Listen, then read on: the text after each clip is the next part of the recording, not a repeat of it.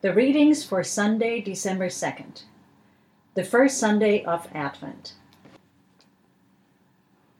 Jeremiah 33, verse 14 till 16. The days are surely coming, says the Lord, when I will fulfill the promise I made to the house of Israel and the house of Judah. In those days and at that time, I will cause a righteous branch to spring up for David, and he shall execute justice and righteousness in the land. In those days, Judah will be saved and Jerusalem will live in safety. And this is the name by which it will be called. The Lord is our righteousness. Psalm 25, verse 1 till 10. To you, O Lord, I lift up my soul. O my God, in you I trust. Do not let me be put to shame. Do not let my enemies exult over me.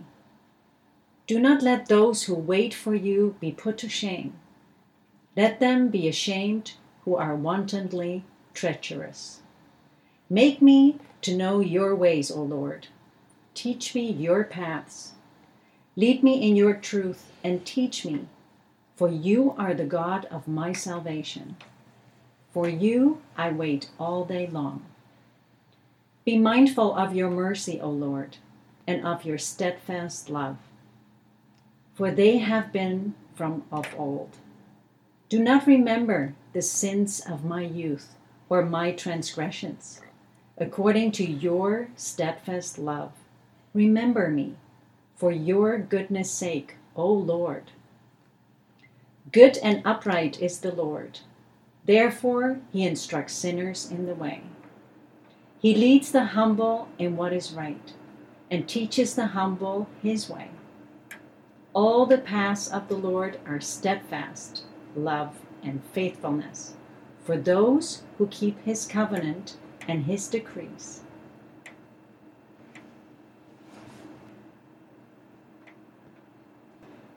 First Thessalonians 3, verse 9 till 13. How can we thank God enough for you in return for all the joy that we feel before our God because of you? Night and day, we pray most earnestly that we may see your face to face and restore whatever is lacking in your faith. Now, may our God and Father himself and our Lord Jesus direct our way to you. And may the Lord make you increase and abound in love for one another and for all, just as we abound in love for you.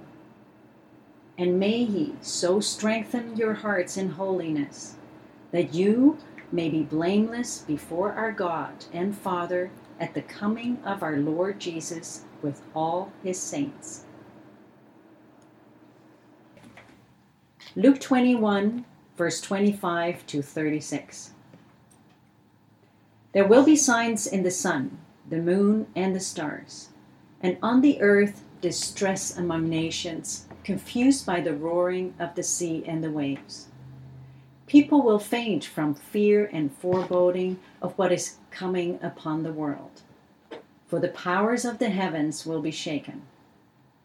Then they will see the Son of Man coming in a cloud, with power and great glory. Now when these things begin to take place, stand up and raise your heads, because your redemption is drawing near. Then he told them a parable. Look at the fig tree and all the trees. As soon as they sprout leaves, you can see for yourselves and know that summer is already near. So also, when you see these things taking place, you know that the kingdom of God is near. Truly I tell you, this generation will not pass away until all things have taken place. Heaven and earth will pass away, but my words will not pass away.